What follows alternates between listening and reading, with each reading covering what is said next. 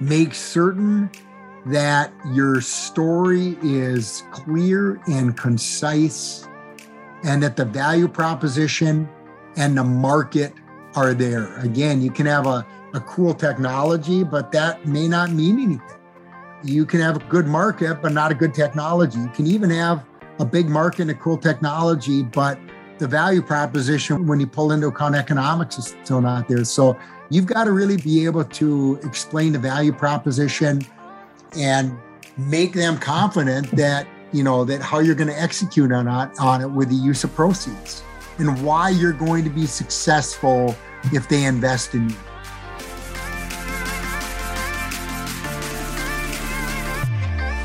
Welcome to MedSider Radio, where you can learn from proven medtech and healthcare thought leaders through uncut and unedited interviews. Now, here's your host, Scott Nelson. Hey everyone, it's Scott, and in this episode of MedSider Radio, we caught up with Steve Anderson, CEO of Perceptus Medical and a fellow serial medical device entrepreneur. While leading and serving as CEO of Acorn Cardiovascular, he and a neighbor came up with the idea of creating a device that could help doctors insert a tube in children's ears in the doctor's office instead of the operating room. They ended up starting Perceptus Medical in 2011, and then in 2020, their Hummingbird device received clearance from FDA. In this fun discussion, Steve explains why your value proposition needs to be front of mind from the start, why having someone who's been there and done it before can help you navigate the process of getting to market, and writing a study protocol that shows regulators exactly what they need to see. Okay, so before we jump into the discussion, I want to mention a few things. First, since you're listening to MedSider, you're probably aware of how expensive it is to run clinical trials. Anyone who spent time in the medtech space knows that you typically need to commit hundreds of thousands of dollars, oftentimes millions, towards clinical research. But it doesn't have to be that way, and here's why. ProofPilot is a new kind of hybrid clinical trial platform that enables you to run decentralized studies at costs that are 40 to 80% below traditional approaches. This is how they do it. First, you can easily design a trial in the ProofPilot Visual Protocol Designer using their extensive library of templates. Next, you can launch those trials to participants and virtual staff without any technical development. Skip the integration of disconnected providers because ProofPilot pulls it all together seamlessly. For example, you can recruit, consent, and retain participants, then schedule, remind, and collect data, often with minimal manual labor, manage site data in real time, query adverse events quickly, and review data and preliminary analysis within hours, all in one compliant platform. Get up and running quickly with an annual license fee and launch as many trials as you like with an unlimited number of participants. To get started, visit medsiderradio.com/proofpilot. Again, that's medsiderradio.com/proofpilot. For the MedSider audience, with an annual contract, ProofPilot will provide IRB approval for your first study at no cost. Some exclusions apply, so visit medsiderradio.com/proofpilot to learn more. Okay, second, if you're into learning from proven medtech leaders and want to know when the new content and interviews go live, head over to medsider.com and sign up for our free newsletter. You'll get access to gated articles and lots of other interesting healthcare content. If you want even more inside info from medtech experts, think about a MedSider Premium membership. We talk to experienced healthcare leaders about the nuts and bolts of running a business and bringing products to market. This is your place for valuable knowledge on specific topics like seed funding, prototyping, insurance reimbursement, and positioning a medtech startup for an exit. In addition to the entire back catalog of MedSider interviews over the past decade, premium members get exclusive Ask Me Anything interviews and masterclasses with some of the world's most successful medtech founders and executives. Since making the premium memberships available, I've been pleasantly surprised at how many people have signed up. So if you're interested, go to medsider.com to learn more. All right, without further ado, let's get to the interview. Hey, Steve, welcome to MedSider Radio. Appreciate you coming on. Thank you. Happy to be here, Scott. All right. Well, I provided kind of a brief bio at the outset of this episode, but let's start with you adding a little bit of color, a little bit of context to your background, and maybe take us to kind of your, like, briefly touch on your early years in the medical device space, maybe leading up to your time at Acorn Cardiovascular and your transition to Perceptus Medical now. Well, sounds good. I'm a true Medical Alley guy, and that's Medical Alley being the local trade association for devices in healthcare in Minnesota. We're pretty proud of what we've accomplished here. And in fact, I went to the University of Minnesota, got an undergraduate degree in mechanical engineering, and then I did graduate work and got a master's degree in biomedical engineering. While I was doing my undergrad, I was fortunate enough to get a job at Medtronic. And it really opened my eyes as to the opportunity. I think at that point, a lot of people in our class and in our business were looking at supercomputers, at thin films. A lot of the chemies were looking at things in the petroleum industry. Still a lot of people going into automotive. I mean, this is back in, I'm dating myself, but, back in 1984, 85, and having the opportunity to see the medical device industry really in some ways a nascent industry at that time was a great opportunity for me. When I started at Medtronic, I think that they were under 300 million in revenue. Wow. If you can imagine that. And the first project I worked on was a pacemaker that was not rate responsive. It was Brady only and was the size of bigger than a hockey puck. So we've come a long way from there. But so from Medtronic, I went and worked at St. Jude Medical, which in the early stages of when St. Jude was evolving into, the preeminent mechanical valve company in the world. I then worked for a while at TÜV, TUV, Süddeutschland, which is the largest notified body in the world. And so I was actually a regulator for a while, and then I went back into the startup space. This is my third startup. I was at a company called St. Croix Medical, which was doing fully implantable hearing systems. And then I was at Acorn Cardiovascular, which was focused on heart failure. And now I've been at Perceptus Medical, which is developing innovative solutions, instruments that enable ear tube surgery for children to be done in an office and without general anesthetic and without the risk of general anesthetic, without the cost of an operating room, and far more convenience. Got it. And I'm anxious to learn a little bit more about that technology and kind of what you guys are doing at Perceptus. But before we go there, Steve, you mentioned this, that you've got a lot of a deep level of experience, kind of on the regulatory side. What, out of curiosity, what sort of what caused you to kind of pursue that path, with more rigor, dating back to your days at St. Jude and then kind of moving on to TÜV? Was there something that intrigued you about that field? Is it the complexity, the nuance? What was it? Yeah, that's a good question. It's something I haven't thought about in a long time. When I was at Medtronic, and again, I was working, I was really a tech, right? I mean, I was not a degreed engineer yet, and I was working full-time whenever I could and part-time during the school year. But one of the things that I was interested in mechanical engineering, I did a lot of materials work and kind of combining materials and mechanical engineering, which meant I was interested in fracture mechanics and failure analysis. And a lot of the emphasis was on cyclic fatigue. And so that was a big emphasis of what I was studying in school. And think back on this in 1983, 84, the medical device, the MDR regs only came out in 1984. And so I got pulled into some projects at Medtronic. Projects is the wrong word. I got pulled into some departments who were responsible for issuing reports based on the medical device reporting regulation, because I had this background in failure analysis and was used to analyzing and writing up reports on honestly things that had failed.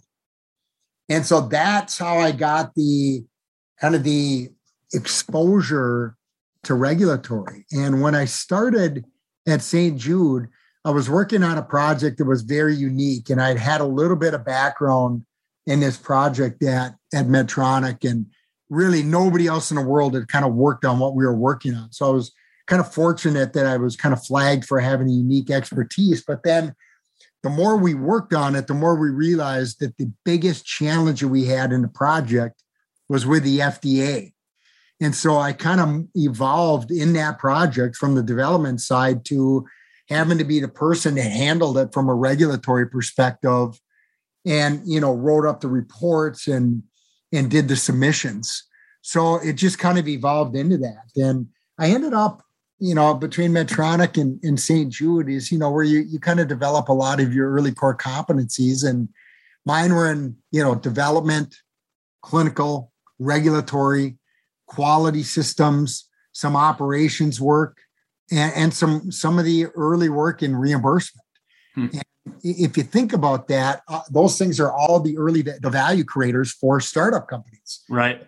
The things you need to get through. I was not quite as interested in that time in the pure line function of sales.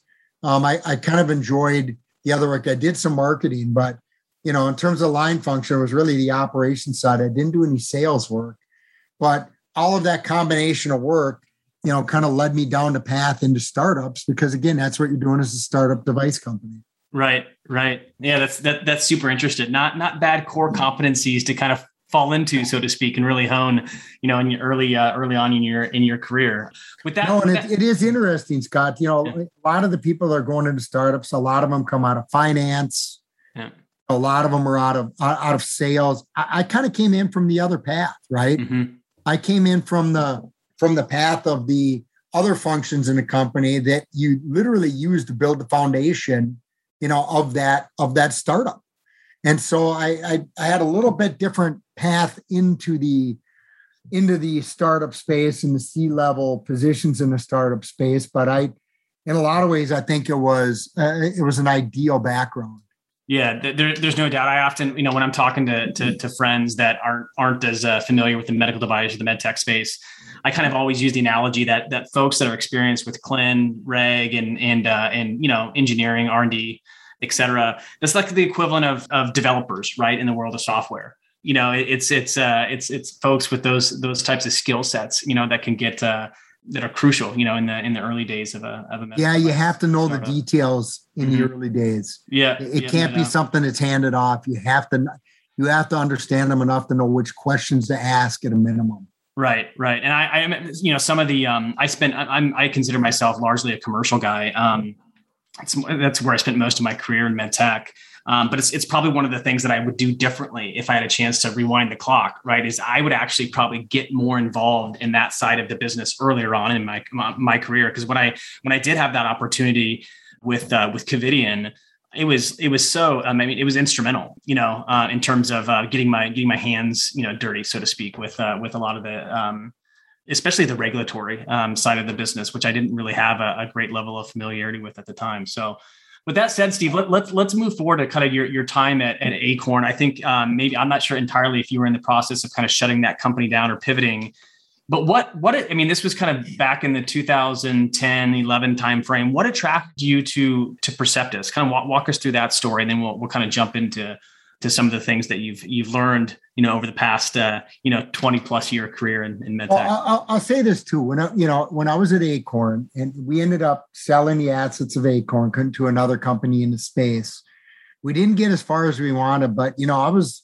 very proud of the work that we did there. And I reminded the people there that in the startup space, you don't always win, but every bit of work, every bit of science that we produced expanded the field of heart failure and our understanding of it. And we did some seminal work there in understanding, reverse remodeling and what it meant. And, it became the gold standard in the space for understanding reverse remodeling of the heart, from dilated cardiomyopathy.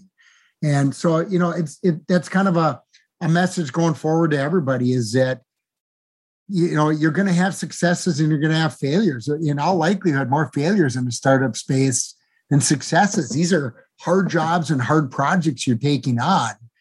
This is why you have to go to alternative investment capital. Banks aren't going to give you a loan. It's too risky. But everything that you're doing with your passion, you're putting your heart and soul into it. And that's why people can succeed with it. And it also means that the work you're creating is important work. It doesn't always end up that there's a monetization of that company, but you're almost always advancing what we know in healthcare. And so that's something that I'm proud of, and kind of advice in my career for people as they're thinking about these jobs. But as often is the case, when you're working on one area, you're always thinking about other things. And I have a son with special needs. He was born with spina bifida. He's a wonderful, wonderful kid. But, his name is Noah, and non-ambulatory, had, hydrocephalus, so he had a shunt, had rods in his back. He's probably had 25 surgeries. And so I spent a lot of time around these types of kids, these children's hospitals, these parents. And I recognized what a dearth there was of technology, medical device technology for these kids. And the problem with pediatric medicine, pediatric devices, is that there's never as much incentive to do this, because oftentimes the markets are very small, and the regulatory and clinical obstacles, and even the commercial obstacles, are higher because they're children. And so in the back of my mind, I wanted to do something with pediatric devices. And that was kind of my goal after Acorn. And one of my neighbors, I didn't even know what he did for a living. And I don't think he knew what I did for a living. And we got to know each other, and our kids were, swimming in the pool, and we're watching them and having a beer on a summer night. And it turns out we figured out what each other did. And so we started talking and comparing notes and ideas. And he was very, very smart, very creative guy. His name, Dr. Mike Lusheen. And it also turned out we were from the same part of northern Minnesota as a coincidence. So we got to know each other, sharing ideas, and we were both interested in this space. And that's where the idea for Perceptus came out of, the idea that there had to be a better way to do ear tube surgery for children. So adults are mostly done in the office.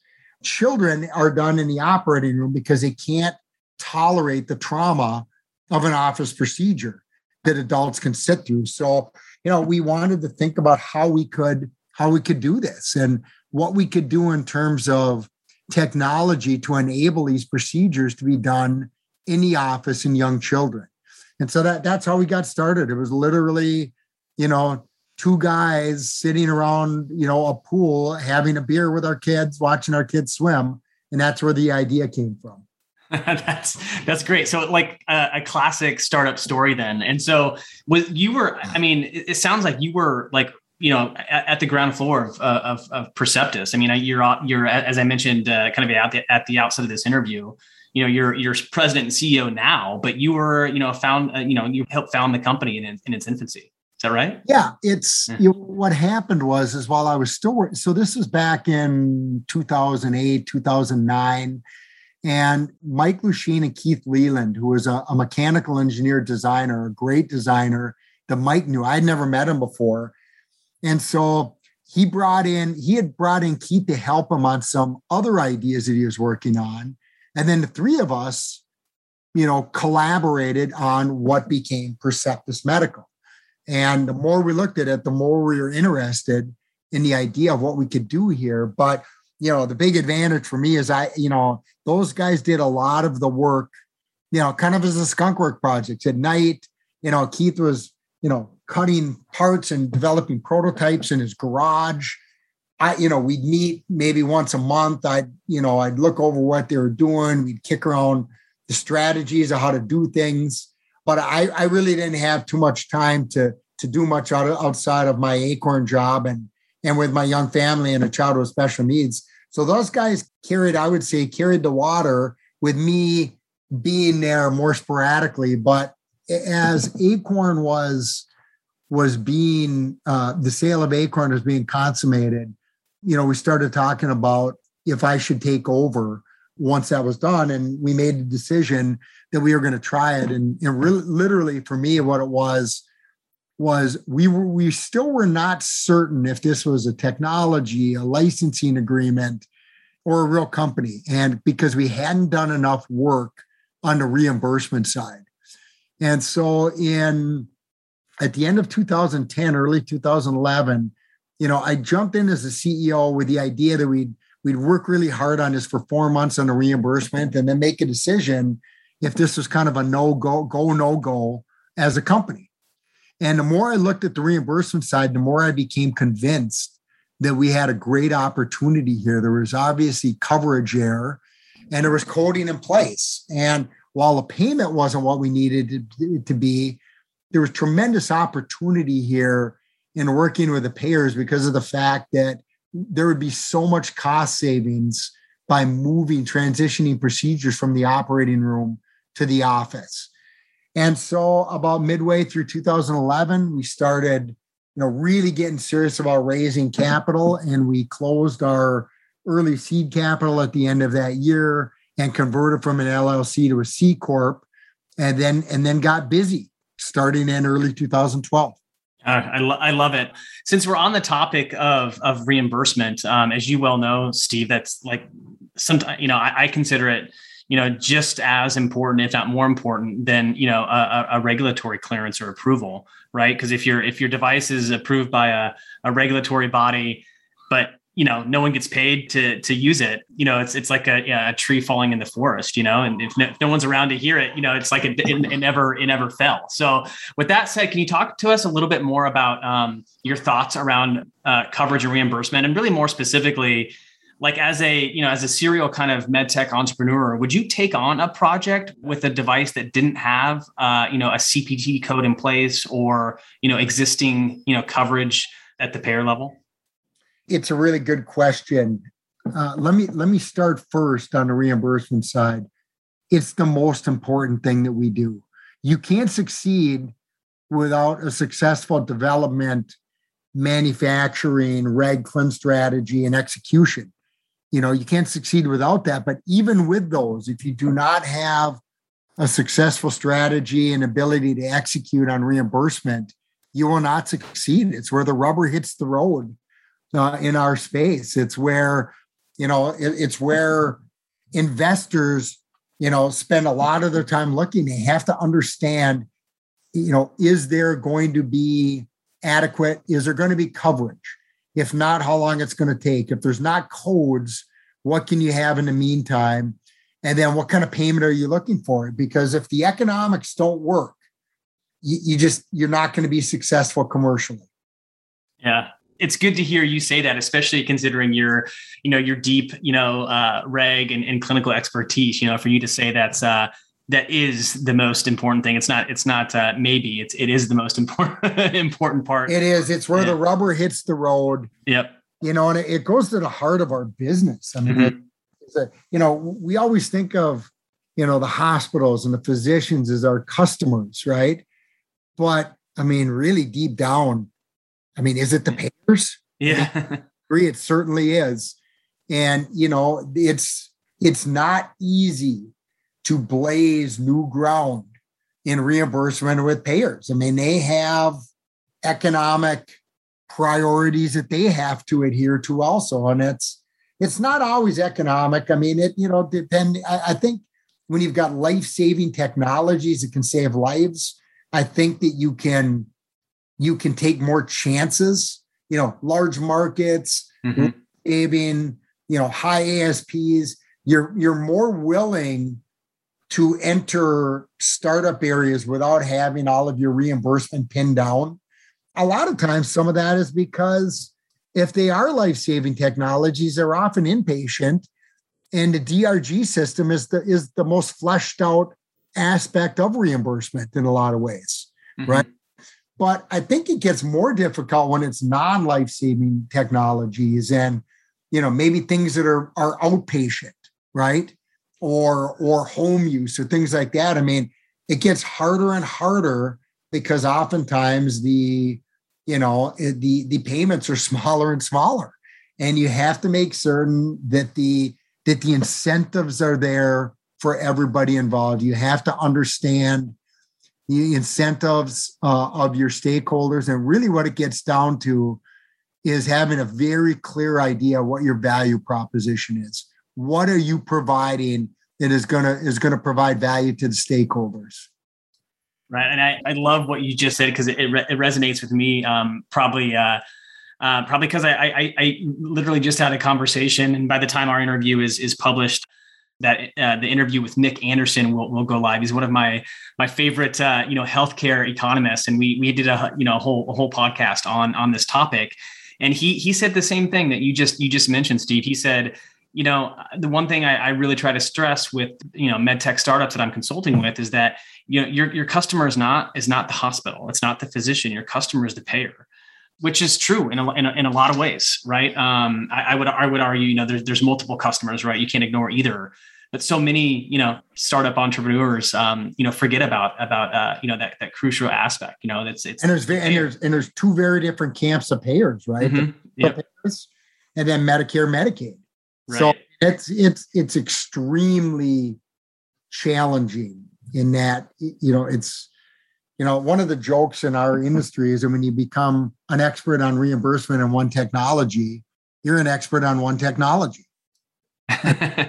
It means you figured out one small piece of the pie, and that doesn't always translate to other technologies or spaces. You have to keep learning. You have to talk to a lot of people. It's a very challenging area that at times I think overwhelms people. Yeah, there's no doubt.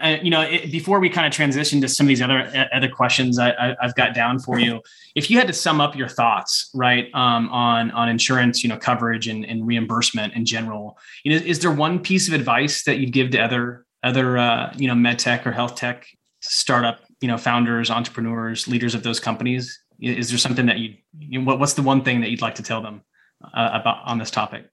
Well, I think the one thing I'd say is, when I look at the serial entrepreneurs that are really successful, they have an ability to recognize value and a successful value proposition.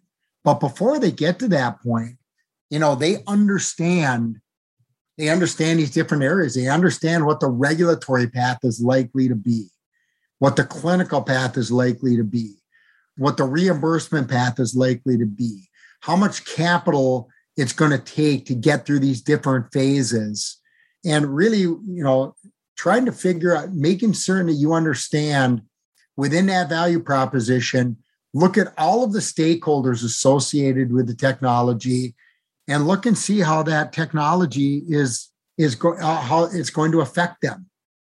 Another way to look at it is, you're going to be making changes to flow and logistics and payments, and you have to look at all of the players and understand there may be, typically whenever there's change in the healthcare system, there's winners and losers. It's like tax code, and you have to understand who the winners are, who the losers are, and understand what your story is for both.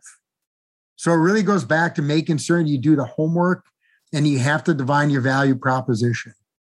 That's good. Good stuff. Let's transition to something that's definitely in your wheelhouse, which we already kind of chatted about earlier on in this conversation, which is regulatory, right? Clin and Reg. When you think about this topic, and within the framework of med tech startups, is in navigating some of those nuances with various regulatory pathways, whether it's a non-clinical 510K or a clinical 510K or a de novo, et cetera. What 1 to 2 pieces of advice maybe would you give to other startup leaders? I guess the advice I would have is, from a regulatory standpoint, start early, with the FDA. I'll look for every bit of information you can. Look for, if you're in, the individuals who are currently regulating that thing at your technology at the FDA. They're the obvious ones. But there's other people too. Look for other people in that space. Sometimes you can come across, people in the industry who have worked in that space before and navigated those regulatory waters, and can give you advice on not just the technology and how it's treated, but even the individuals, right, within the agency. Sometimes you can be lucky enough to find former FDAers who worked in that space who are now working as consultants. So you really have to put together an understanding of the background, how devices have been regulated, who is doing the regulation, and what are maybe their strengths and weaknesses. So you have to start early and don't just think it's, we're going to have one pre-sub meeting with the FDA and that's all I need to worry about. Look for every bit of information and understanding of that regulatory puzzle that you can find. Hey there, it's Scott, and thanks for listening in so far. The rest of this conversation is only available via our private podcast for MedSider Premium members. If you're not a premium member yet, you should definitely consider signing up. You'll get full access to the entire library of interviews dating back to 2010.